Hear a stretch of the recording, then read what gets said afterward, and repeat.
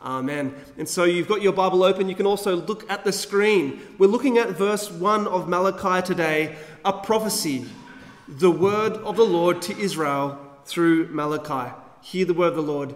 Thanks be to God. Well, friends, social media tells me that people are going goblin mode. Goblin mode. What is that all about? Well, the term embraces the comforts of laziness.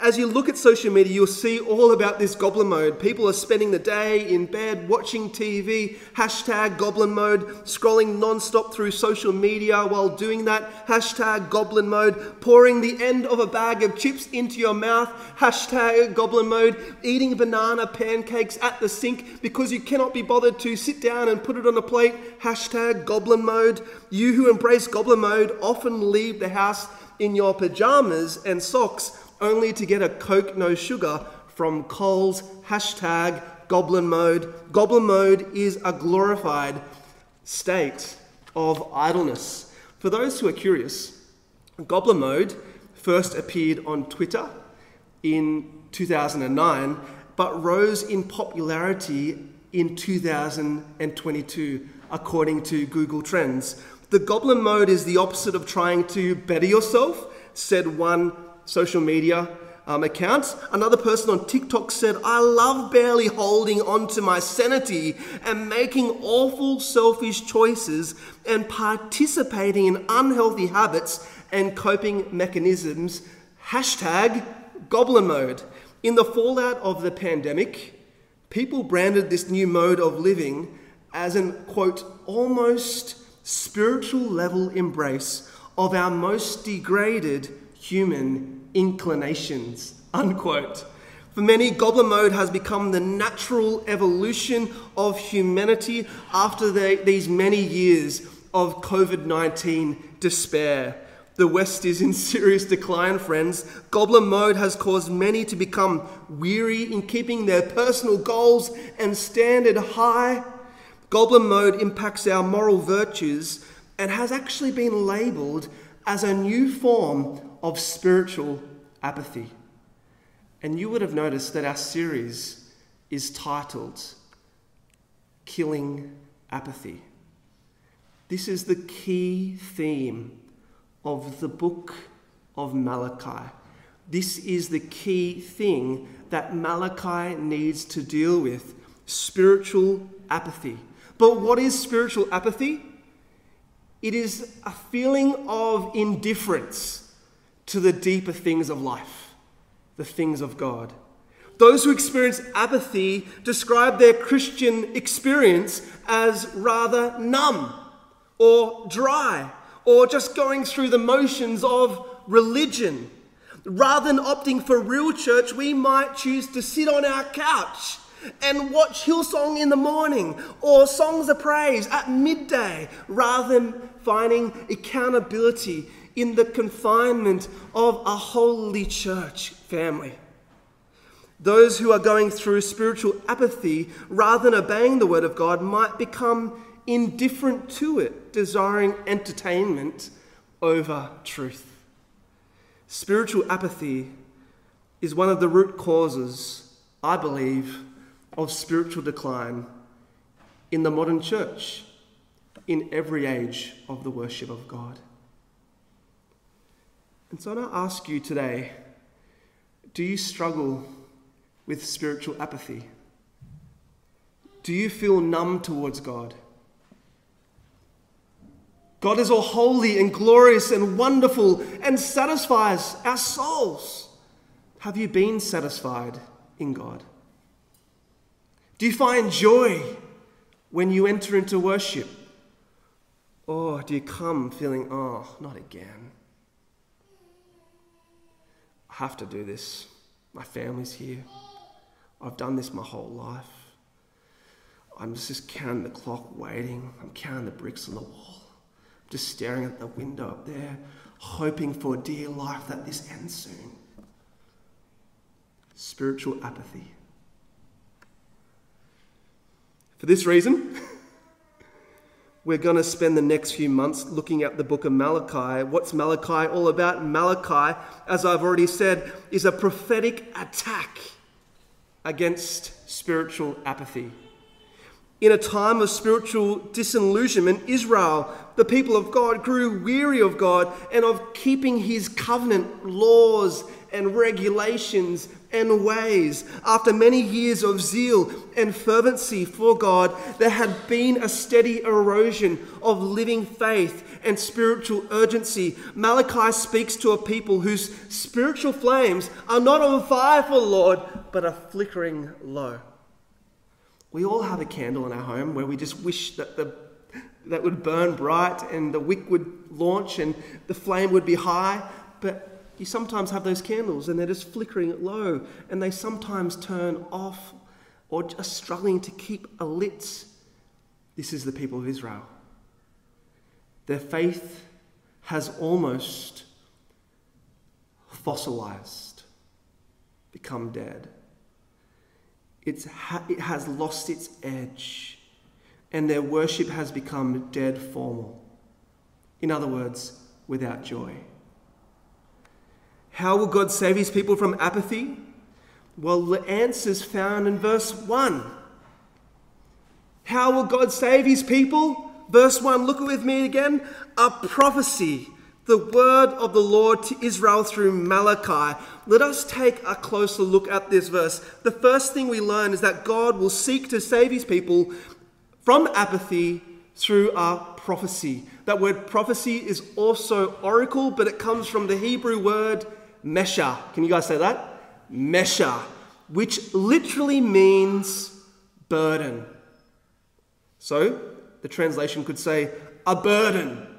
The word of the Lord to Israel through Malachi. The idea is that Malachi has a message that is weighty and burdensome to lift. The message is so difficult to carry that there is urgency in the prophecy. He desires to get the word of God off his chest as soon as possible. I could imagine that Malachi feels sick in the stomach. It's like he had just seen something gruesome and desires to tell the cops as soon as possible that this gruesome thing has taken place. His heart rate is elevated and he's desperate to offload his burden, the burden that he carries. What was the heavy burden? Malachi teaches us later on that this heavy load was a message about the warning, the doom, the horrors of judgment. The final command of God in Malachi is to, Malachi 4:4, remember the law of my servant Moses, the decrees and laws I gave him. But there's bad news. The people of Israel had lost care for the ways of the Lord. After returning from exile, they returned to their former ways of rebellion and polluted the sacred spaces of worship. The nation entered a state of raging spiritual decline, leaving Malachi in a state of severe distress. So due to their rampant apathy towards God, Malachi now needs to announce the bad news. This is the burden he carries, the bad news. The bad news he carries, as I've already mentioned, is a threatening, heavy, furious message supercharged with the wrath of God. It's like most of the other prophets, they always have this message to share, and it often has to do with God's wrath against sin. God is at the brink of pouring out his pent-up fury on his nation, Israel. These words are much worse than your school teacher saying, "Come and see me in my office right now." Much worse, much worse. God has come to a dreadful verdict, and he's about to unleash an earthquake of judgment. The word of God to Israel through Malachi is therefore a burden. It is a woeful and sorrowful prophecy full of threats of judgment.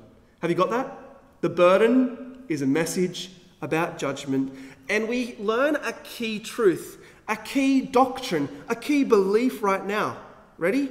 Preachers, like Malachi, like Jesus, like myself, carry the burden of God's judgment.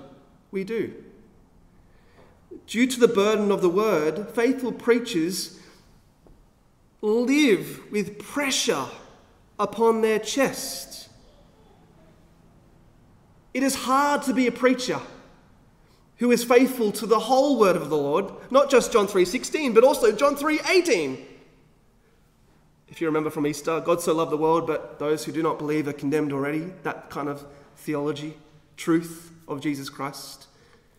To be a preacher is to carry a great burden, the message of both good news and bad news. Due to the burden of the word, faithful preachers are not always happy people. Those called to the office of pastor must look at the world from the viewpoint of God. We're called to study the voice of God and be burdened by the burdens of God, to feel what God feels. And so, there'll be times in my ministry where I will be unhappy, maybe uptight, maybe troubled by the weight of our sin. Consider Jesus and the burden he carried. He grieved over the sins of God's people in Jerusalem. He said in Matthew 23, verse 37, "Jerusalem, Jerusalem, you who kill the prophets and stone those who were sent to you to save your souls. Jerusalem, Jerusalem." We can hear the groan and the burden of Jesus Christ, the weight that was upon his chest. And so, like Jesus and Malachi, faithful preachers are often burdened people. The sin we see is a terrible weight to bear. Often we try to unburden ourselves from the heavy load like an impatient donkey, indeed. One day, a donkey, loaded with salt, fell into a river. He was so burdened, but he fell into a river. And after he rose from the river, he found that his burden was lighter, for the moisture made the salt melt away. From that moment, whenever he entered a river, the donkey would lie down in the water with his burden and he would ease himself. After a while, his owner noticed the act and loaded their donkey with wool, lots of wool. The donkey was covered with wool. What did the donkey do next time he went to the river? Next time he went to the river, he put his back into the waters and then lifted himself out of the river. But his knees were giving way, because what does wool do? It absorbs water. He came under a heavy strain. And so pastors carry a heavy burden, but escaping from the reality of sin to find personal relief is not a solution for the burdened minister. It's not a solution. There's no shortcuts to getting rid of people's sin. There's no shortcuts to godliness. There's no shortcuts to true faithful preaching of the word. In our distress, pastors and all followers of Jesus, you included, must learn to bear the burden of sin and judgment with the gospel. Like Malachi, we must carry the heavy load of truth upon our chests, even when it's tough.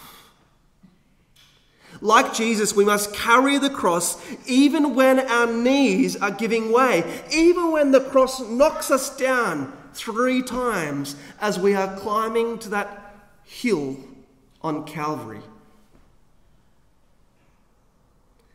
Even though gospel ministry is painful, we are all commissioned to deliver the burden of both salvation and judgment.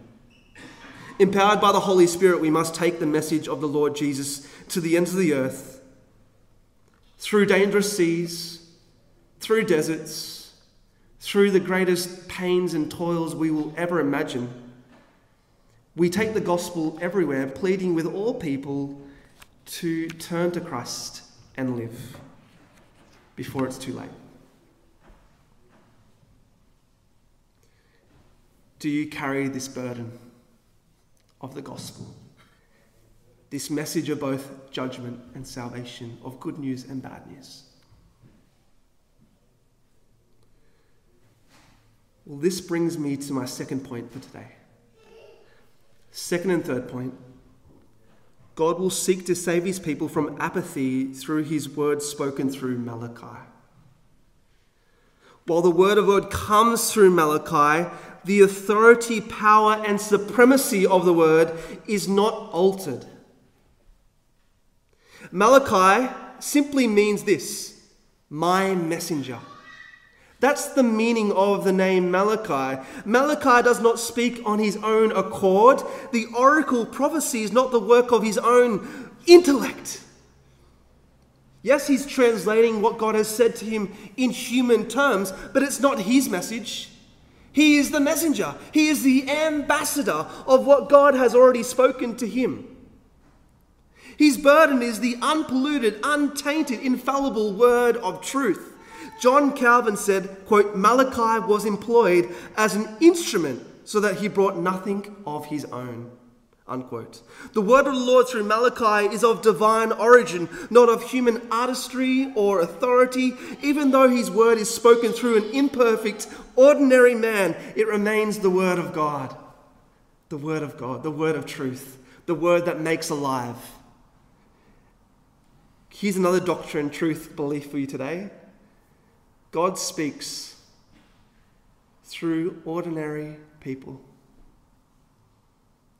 God's word comes to us and pierces our heart through ordinary men, women, people, teenagers, children even, who preach the gospel.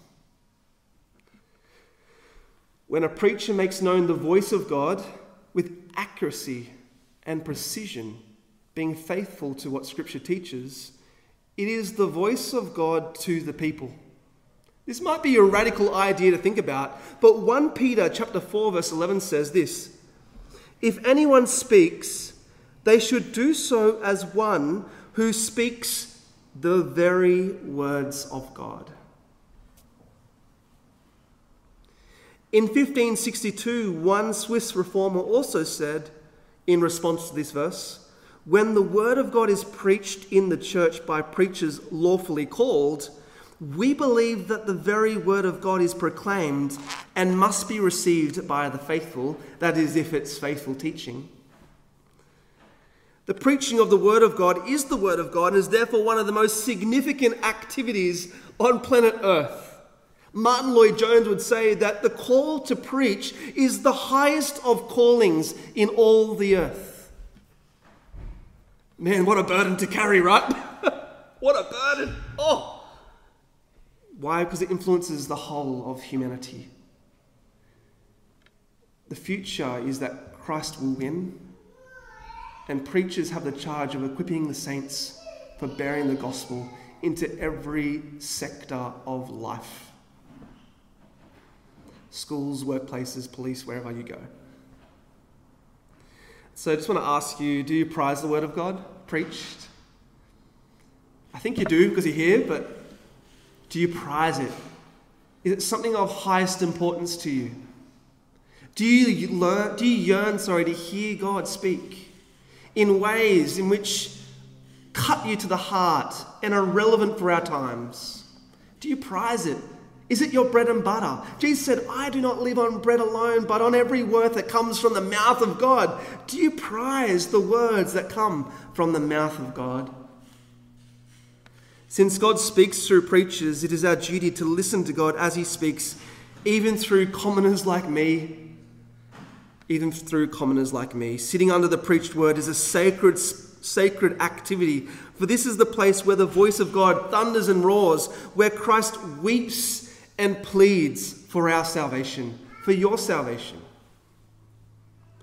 Even sermons based upon passages like Malachi 1:1 are the word of God when expounded in depth. when expounded in depth. Even though these opening words of Malachi are set down with precision, there are moments where God calls people to present them at large, to be heard with all reverence, received with all humility, believed with all faith, obeyed with all care. Through different personalities, styles, and methods, the voice of God thunders from age to age through the preached word of God. Please then pray for those who preach. Every week we labour with heartfelt diligence before God. People don't know what it takes to do this. Seeking his assistance and grace in our endless study, writing, speaking, repeat. Study, writing, speaking, repeat. It never stops. There's always a sermon on the go. Right now I've got pressure. Oh, I've got 5 extra talks to write in the coming weeks for a youth conference. Oh, it's endless, but I enjoy it, but it's endless. Pray for those who preach. Pray that all preachers will spread the word of God with genuine love, presenting the truth as a reliable dispenser, as a reliable messenger like Malachi, without fear of people nor influenced by their own sinful impulses. It's not about me. It's just about our holy God of love, who desires for you to draw close to him as children who are deeply loved by him. God loves you and he yearns for you to hear his instruction, his will for your life. Pray for preachers. Will you pray for me? Will you pray for me? So far, we've learnt this. God will seek to save his people, firstly, by a burdensome prophecy, and secondly, by his preached word through Malachi, the messenger. And finally, my final point is this: God will seek to save his people by disciplining them as a whole nation. The usage of the word Israel is very important to note in understanding Malachi. Malachi could have called the people returning from exile the returning exiles, or Benjamin and the tribe of Judah and a little bit of the Levites. Malachi could have called his people these names. But why does he call them Israel, even though Israel in all its fullness did not return, because most of Israel was destroyed? Well, to answer this question, we need to understand a brief history of God's people. After the reign of Solomon ended, the nation of Israel split through the conflict of his 2 sons, Jeroboam, who was very evil, and Rehoboam. Jeroboam began to reign over the northern kingdom. Jeroboam began to reign over the northern kingdom, the 10 tribes up there, known as Israel. And Rehoboam ruled over the southern kingdom, known as Judah. Later, God judged the southern kingdom through the Babylonians, and earlier he judged the northern kingdom through the Assyrians. While these judgments were harsh, God never deserted his people. In his amazing grace and love for his nation, he preserved a remnant, a small group of faithful Israelites who would survive the exile. Knowing that God is a promise-keeping God, the prophets look forward to a great day when the scattered remnant throughout the nations would return to Jerusalem and be a re-established Israel. Ezekiel 37 verse 22 says, "I'll make them one nation in the land on the mountains of Israel. There will be one king over all of them, and they will never again be 2 nations or be divided into 2 kingdoms." Since God has called his people Israel here in Malachi 1, it is a sign that the prophecy has been fulfilled. Regardless of their low numbers and big faults right now, these returning exiles became a united nation under God called Israel. They entered into exile as a broken, divided people, and they returned from exile as a remnant, as a united Israel. Even though not all the tribes return, this is the true Israel that God preserved. And so we just sit there and think, in light of that context, man, God's love is amazing. These people were so rebellious, they completely rejected God. They were adulterous and flirted with all the other gods in the land. But no matter what, God kept his promises to his people and protected a remnant who would return to Israel and rebuild Jerusalem and the walls and start afresh with God before the coming of the Messiah. It looked like times were bright. The future looked bright. This was a glorious time. The people of God were delivered out of captivity and now able to worship him with newfound freedom. God unleashed his many blessings on his people who were burdened by the horrors and tears of captivity. But even though they enjoyed the gift of home, we must remember this about the people of Israel. They are a stiff-necked, stubborn people who forget. After 80 years of returning to the land, full of joy and zeal for the Lord, Israel lost her zeal, lost the law of God in their hearts. In their spiritual apathy, lack of care, indifference to the things of God, they returned to their former corruptions and rebellions. When they should have been made better by God's mercies, Israel grew worse. And so here's a final truth for you to take home today. God's blessing does not guarantee that we will be faithful to him.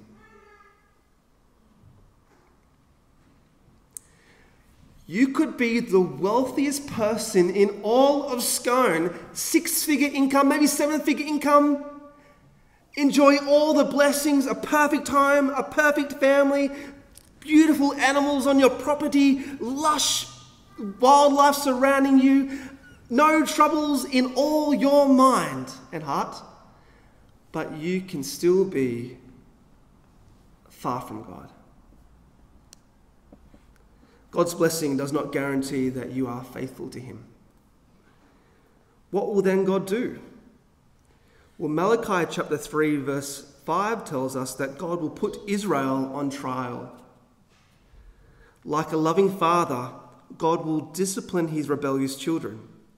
Solomon says, "Whoever spares the rod hates their children, but the one who loves their children is careful to discipline them." God loves his children so much that he desires to protect them from all eternal harm. In his love, God will then discipline his people for their sins and offences to save their very souls. Likewise, as heirs of God, when we rebel against God our Father and become apathetic towards his ways, we too must expect that despite all the blessings that we are enjoying in the present, we too must expect that we will be disciplined. Paul says, when we are judged by the Lord, we are being disciplined so that we will not be finally condemned with the world. Our God is a Father of love. He does not want us to perish, to be condemned, to be isolated from him forever. Through his hand of judgment, he shows us the way of life. Through his warnings, he offers us wisdom and drives away our folly. God our Father takes the long-term view of parenting.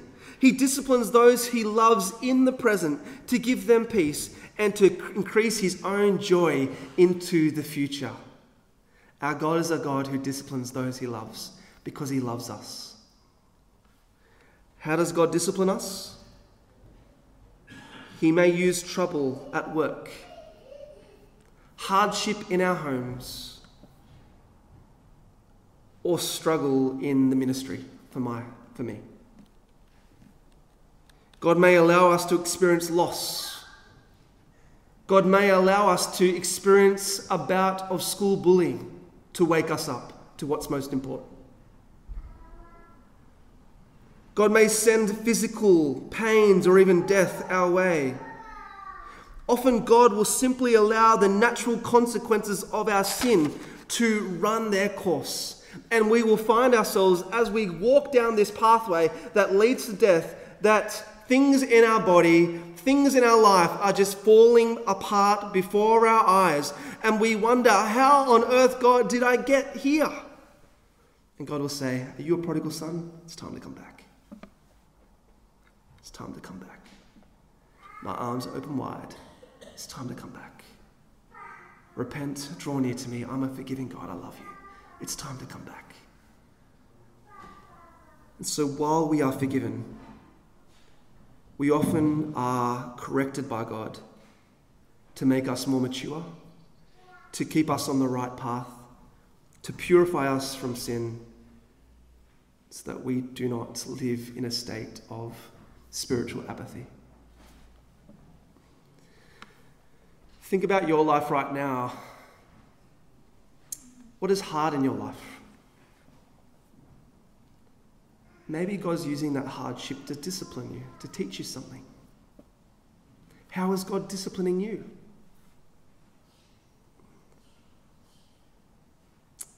I'd like you to think about that question for the rest of the day. What is God doing in my life to make me the child he desires me to be? Well, friends, what should we make of this opening verse in Malachi?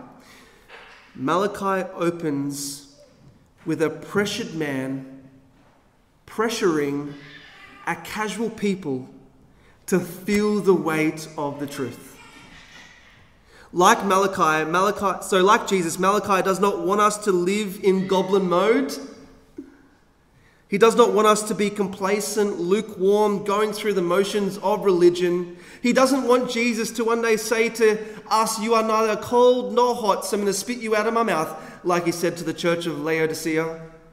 Like Jesus, who is burdened with our sin, Malachi wants the people of God to be hot, on fire, full of zeal and joy for the Lord their God. Let us then make it our goal this term, for however long we go through Malachi, to be killing sin, to be killing apathy before it be killing you. Let me pray. Heavenly Father, we thank you for this message from Malachi. We thank you that the prophets speak truth into our lives even today. Help us not to be bound down in a state of spiritual apathy, but may we be alive in the gospel of Jesus Christ, drawing close to you as children who love you and desire to live holy and pleasing lives before you. Help us to not be people of spiritual apathy, but to be people of zeal and joy in the Lord our God. We pray this in the name of Christ. Amen.